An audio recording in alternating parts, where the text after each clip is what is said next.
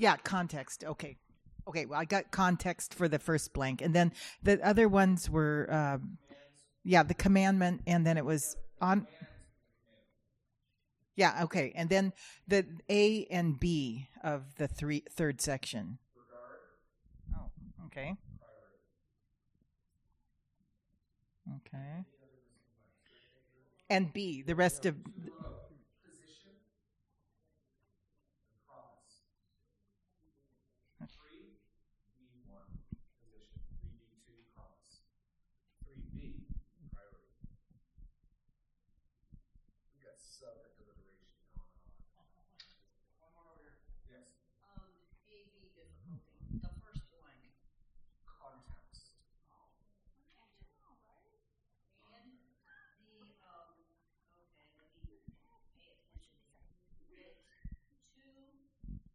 to the for this is right, the obligation of all to children and then boys. It is right, holy, and good. Oh, all right. Yeah, I agree. Did they get that worked out, or did that come up with the Better, yeah. Well, they switched over and did it. You know, it's bad for people like watching on their phones. Yeah, it was. You were 3 seconds delay. You get the earbuds in. Oh, okay. Renee. I think people need to pay better attention, don't you?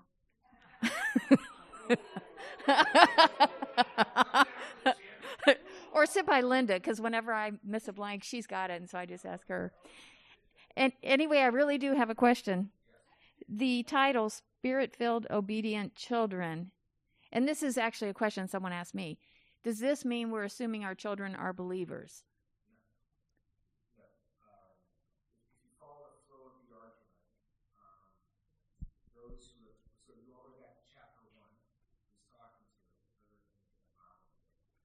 it is interesting.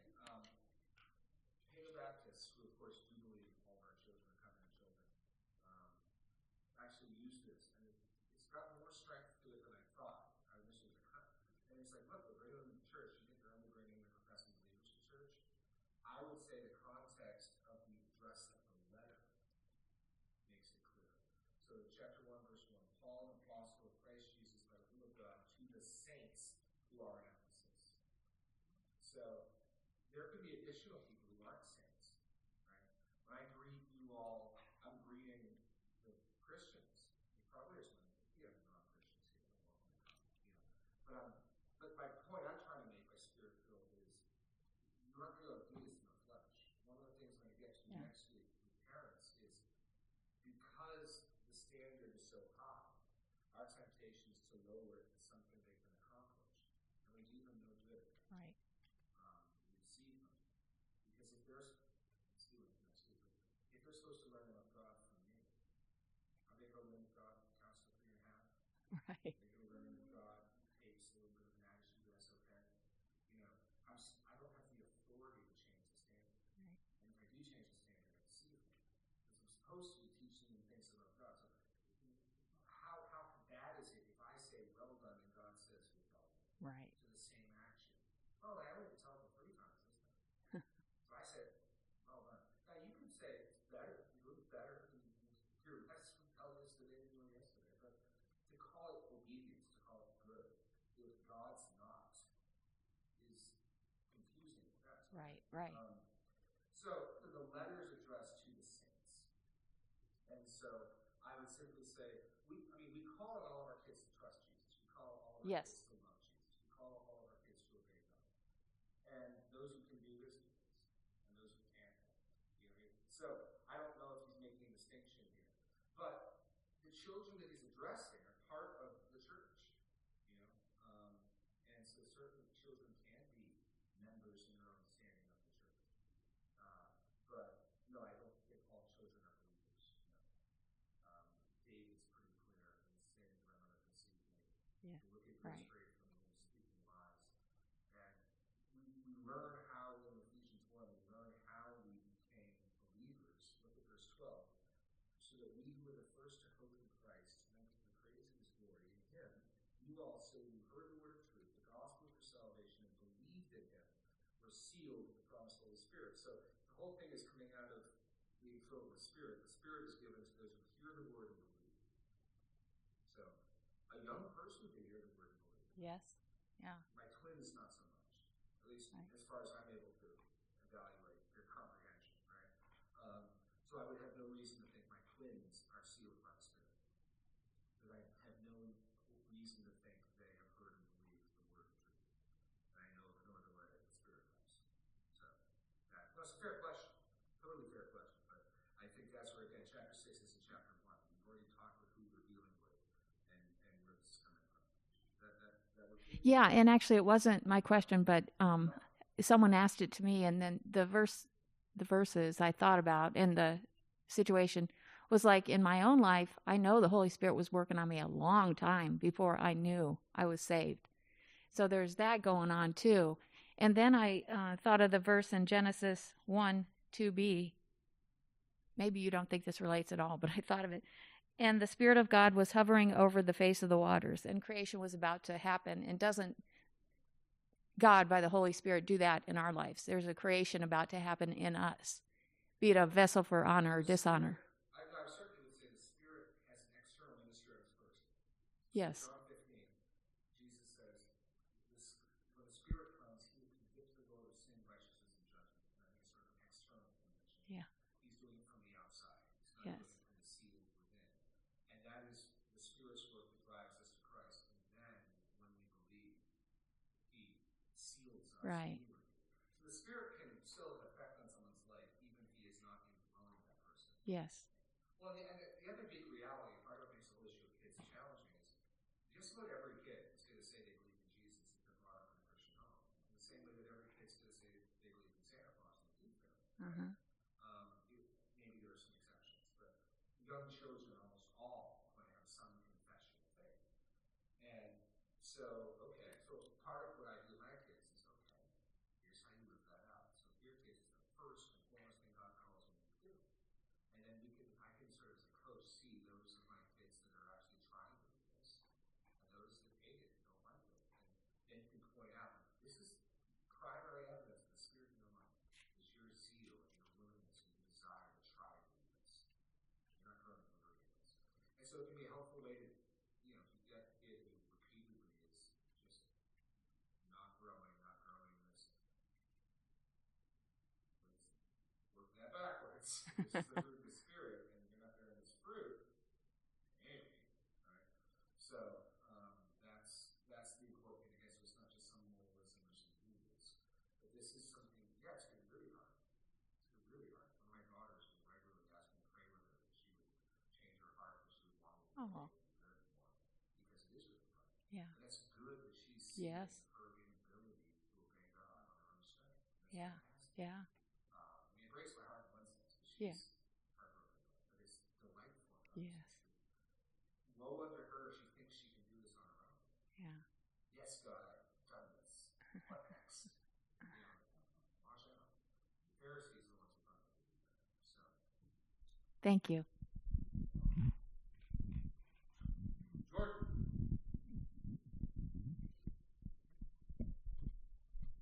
This question is actually from Don, and he was posing this, but he's not here.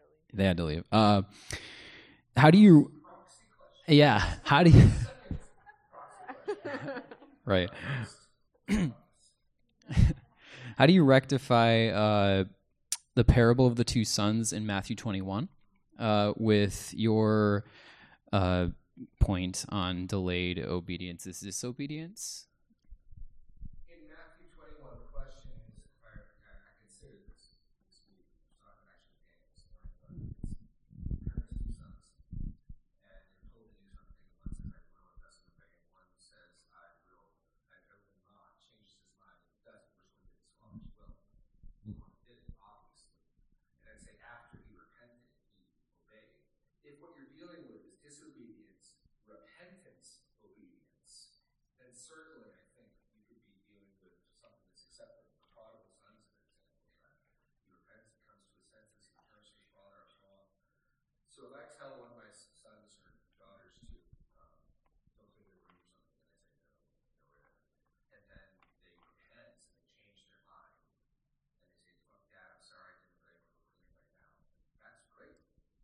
So the issue is more, I'm trying to make the point that if you're told to do something now, you'll be like, yeah, that's just weakness.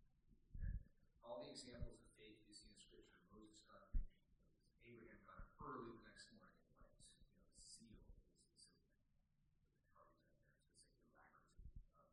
But absolutely, where you're dealing with repentance, different story altogether. Does that answer your question? God, if you're listening, does that answer your question?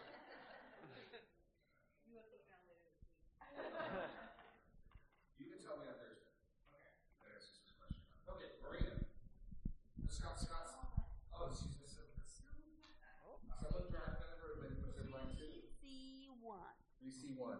God promises blessing and joy in your life.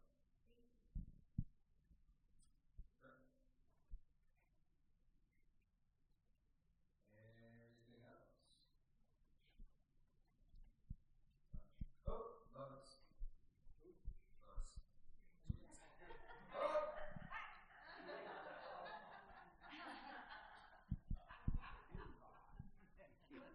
With the son that says he won't do it, but he ends up doing it.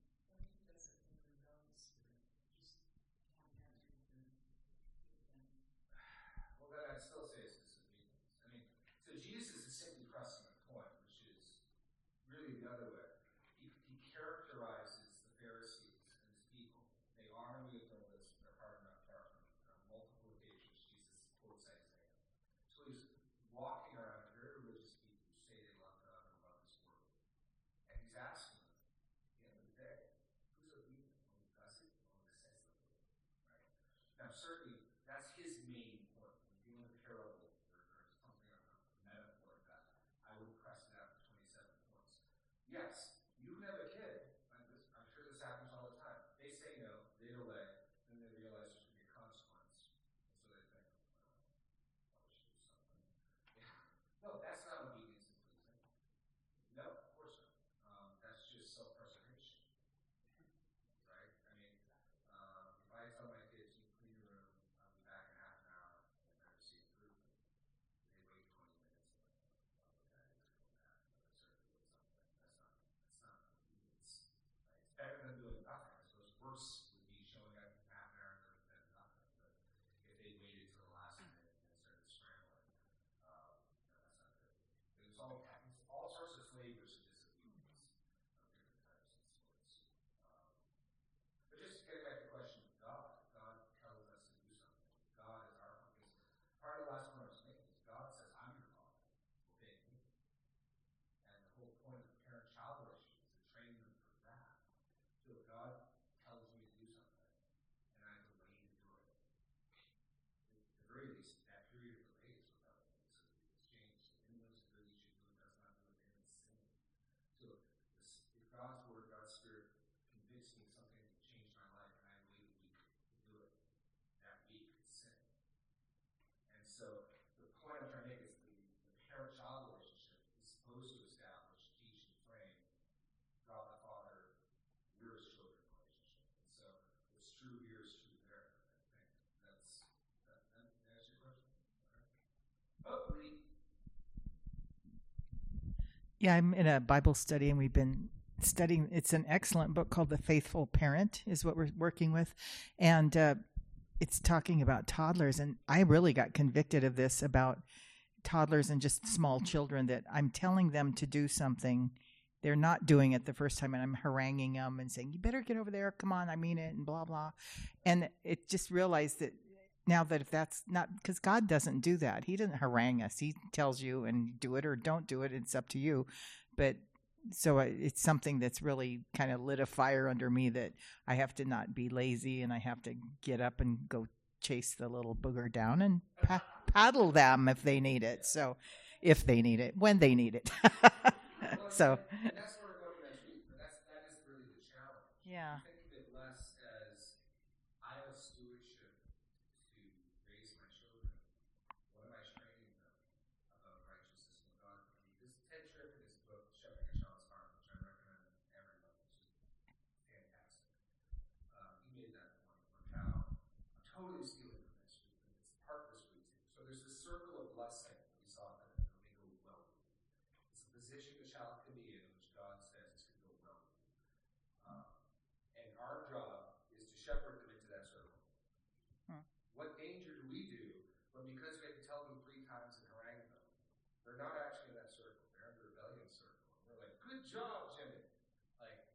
shepherd who's walking through dangerous woods telling you you're in calm pasture.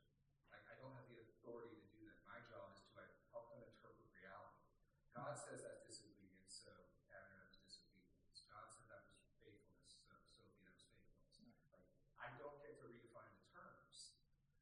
But because either our laziness, or we just want peace, can we just lower the standard to something they can keep and then we can all get along? Yeah.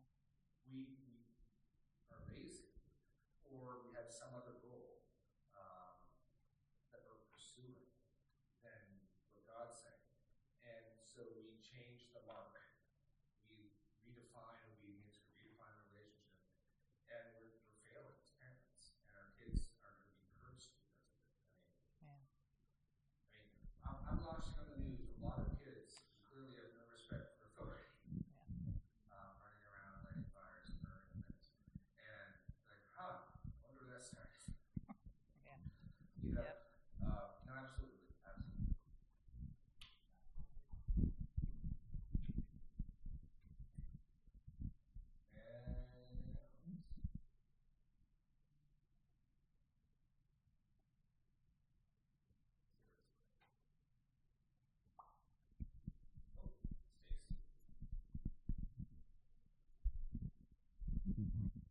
So, combining today's message with several weeks ago when you were covering the relationship of husbands with wives, looking at your definition of obey, to do what one is told, to carry out someone's orders, could you talk through the difference, if there even are that many, between obedience and submission, and in some regard where a wife really is obeying her husband? They're very, very similar. In fact, you go to 1 Peter 3, both words are used for wives. Obey is a stronger term. I think by good consequence and inference it comes out of submission. But submission is focusing primarily on the willing adoption of the relationship, the subordinate, whereas the obedience is focused primarily on what, when you lead with obey, it comes out honor, right? And just even as he says submit at the end, the last verse of 5, it's respect as the co-relative. But in 1 Peter 3, you get both of wives. So I wouldn't say they're terribly, it's more emphasized, very similar realities. Remember, this whole section gets introduced in Ephesians with submission to one another.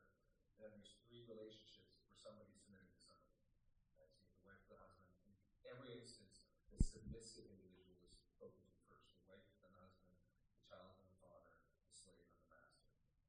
So in one sense, you can umbrella all of this as submission. But in 1 Peter, let me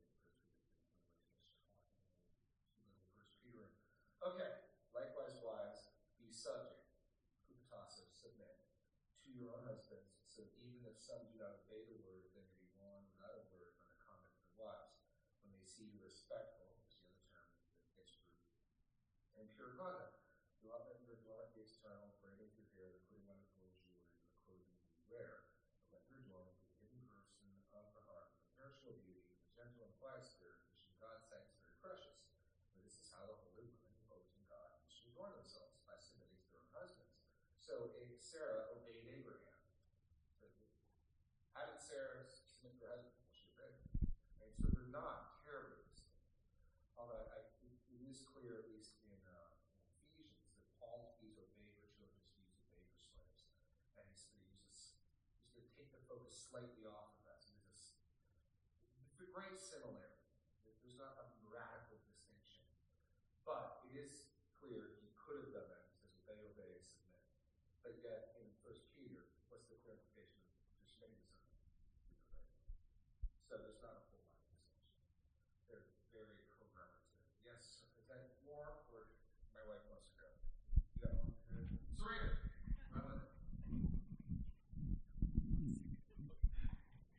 Would you say submission is harder or higher because it involves the cheerful aligning yourself with the will, whereas our children, yes, they need to obey with a happy heart, but they don't need to, they're not embracing my vision for their life, are they? I mean, they're just doing what I say. Let's set the whole honor testimony. Yeah, they don't have to do a picture. I think submission would be hard. I get Cynthia something to obey. I obey gladly. Canada comes down and hates us and slips.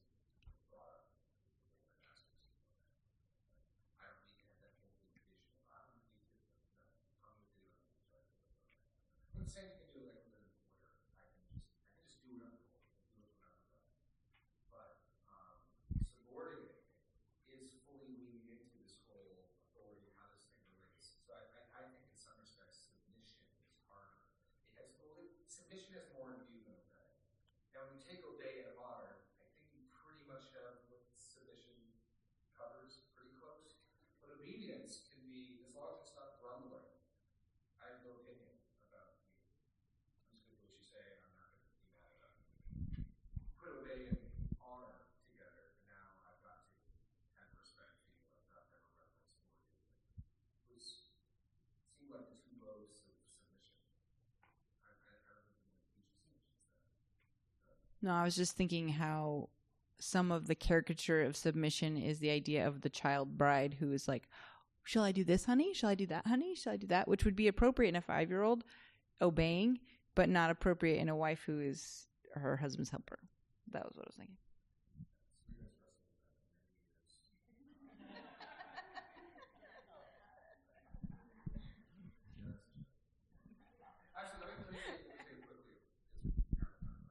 Remember, I still have the mic.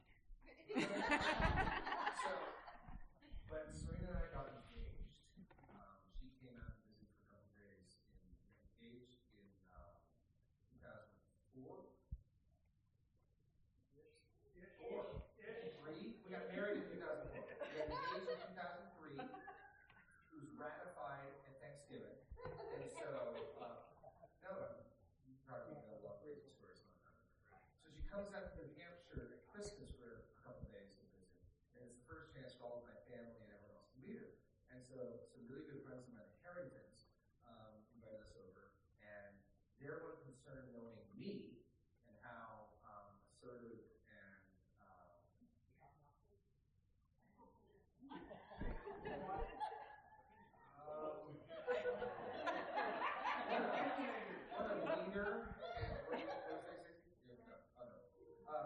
just my personality, they're afraid I was going to, they just would let her not be some shrinking valley for these people.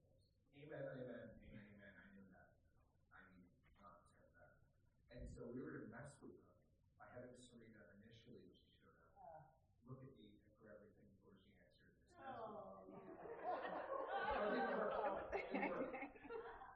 That was the plan. The plan was, because she thought it was funny about this, that she was going to come in and just be more like, you want something to drink?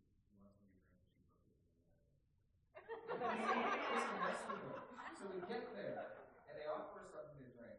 She says, no, I'm okay. And I said, oh, she says that just because she just wants to be like it or something. And then what you said? I said, I was on the phone with your other friend. I couldn't get off. And so I was distracted, and so I forgot the plan. And they look, and I said, no, I want some water. And no, I wanted water. Yeah. And I was like, no, I want some water. And Wilma about cheered. She was so excited.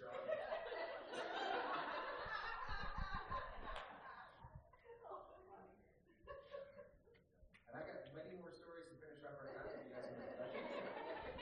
Any other questions? Oh, yeah. I'll come back and color from antibiotics. Well, if you anything else, I got a spot if we can go if you don't. Oh, Jamie.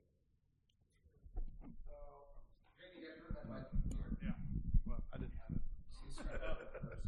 All right. So at some point in, I don't know, my lifetime, and this is kind of going back to Serena's comment and submission and wives. We covered this a few weeks ago, but I just wanted to ask you. In verse 26 of Ephesians 5, Christ loved the church, gave himself up for her, that he might sanctify her, having cleansed her by the washing of the water with the word, so that he might present the church to himself in splendor. At some point in my Christian walk, I had a pastor, campus minister, somebody give the impression to me that someday, not only am I going to give an account for my own actions, but also this lady sitting next to me. Yes, sir. Okay. Can you go into that a little bit just to clarify? What's that? When I taught this a couple weeks ago, the point I tried making was, if your job is to cleanse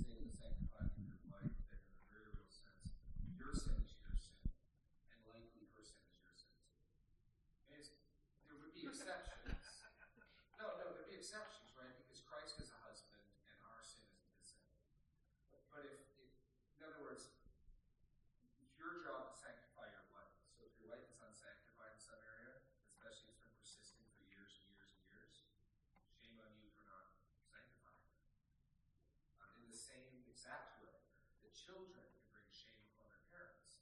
Now, not in every instance, because God says, I have kids and they've rebelled, and he's the perfect parent. But the Proverbs make it clear, generally speaking, when you see kids who are punks, the parents did something wrong. Generally. Right? The burden of proof lands there, which is why there's 6 or 7 Proverbs. A child who brings shame upon his mother, or whatever. Because it's your job to train this person up. Now, even in Deuteronomy, we saw the parents, even though they disciplined him, even though they did stuff, he still rebelled. It's not absolutely one-to-one. But no, your wife's sin is your responsibility in a very real way that yours is not hers. She's not held accountable for your sanctification. Which means, ladies, it's not your job to fix your husband. It's your job to compliment him. And it's your job, if you see sin like any other brother or sister, to rebuke and bring it to his attention. You're going to see it in ways that no one else does. But the husband is tasked with sanctifying and purifying the bride. And so, you're expected, you're responsible for that.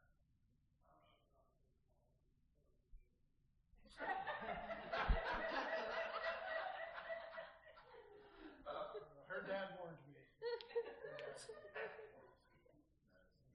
Nice.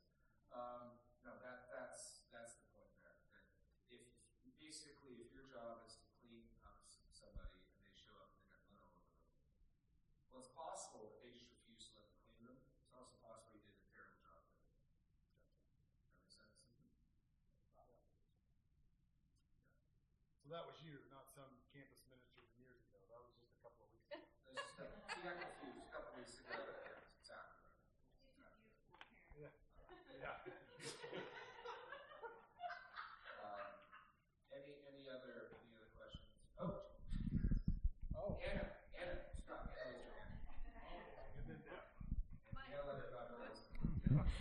This has nothing to do with him. No. No. Okay. So if you are a child with unbelieving parents, what does the obedience look? Obviously, you're going to be a little older probably, but what does it look like to obey your parents who aren't? I think in some respects, this is one of the things I'd like us to get. Obedience, submission, honoring, it will look different in different contexts. It's fundamentally the same in every relationship. So what does it look like to honor and obey your governing authorities when they're sinful? What does it look like for a wife to honor and obey an unbelieving husband, or a child to a parent? You've got some basic principles in place. You can't tell me to sin, or I can't receive that command. I cannot obey the commands. And so it's going to be difficult because you've got to parse out what your unbelieving parent is telling you to do is sin, and think, how can I respectfully say no? And I go again to Daniel. Look at Daniel, where Daniel says, no, I can't do this. In other words, just because we come to the point when we can't obey doesn't mean now we get to be mad and tell them off and don't tread on me and the rest of the points. Rather, it's, can you live forever? I can't do this. So a child, well, you want to, I want to please my baby. I can't do this. That's the hard attitude you want to demonstrate. Right? Then you're going to deal with categories of what if your parents are telling you to do things that are foolish and unwise? I'd say obey. That would be God's good point. That's where you think, that's the challenge to be, I think I know better. We were talking to the husband. The husband's goal is to watch as much jeopardy as a family as possible. It's not a sinful goal, right? And the temptation is this foolish waste of my time. Yeah, this is the person God's put the authority over you is asking you to obey. And so the challenge there will be, I think it's a better way. And maybe finding ways to petition or say, basically, and I think we can tell the difference. My kids, I certainly can. I can tell the difference when I say, right, they do something, say, why? And when my son says to me, yes, Dad, I'll do that, can I ask why? Or have you considered doing it another way? Like, I think we can tell when someone's honoring us and when someone's standing up on the inside. And so a child with an unbelieving parent, when you're dealing with categories of folly and wisdom, you're encouraging them to do things that are a waste of time, or you're discouraging them from doing things that are wise, or whatever. Is going to have to just trust that God's going to be glorified. I mean, Jesus did this. He was in the temple. You get the impression he would have stayed there longer if his parents hadn't come back together. His